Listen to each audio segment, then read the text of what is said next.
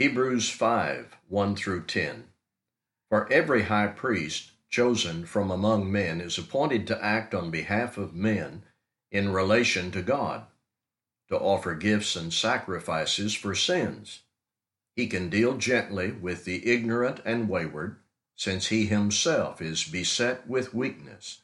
Because of this, he is obligated to offer sacrifice for his own sins, just as he does for those of the people. And no one takes this honor for himself, but only when called by God, just as Aaron was.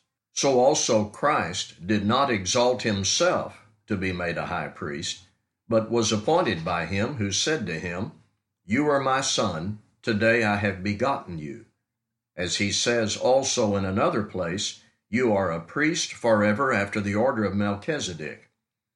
In the days of his flesh, Jesus offered up prayers and supplications with loud cries and tears to him who was able to save him from death, and he was heard because of his reverence.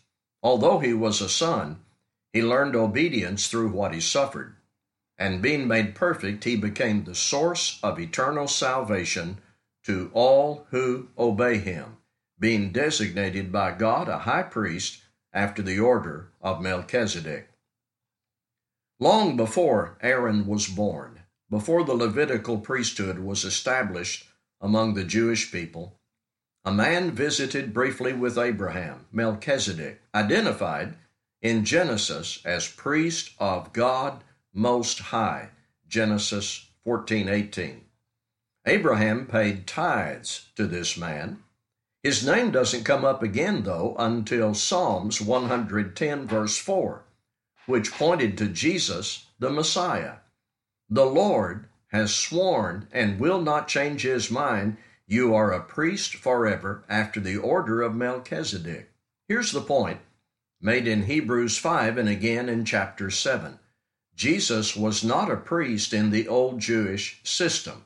He became a priest after the order of Melchizedek, which predated Aaron and the Levitical system.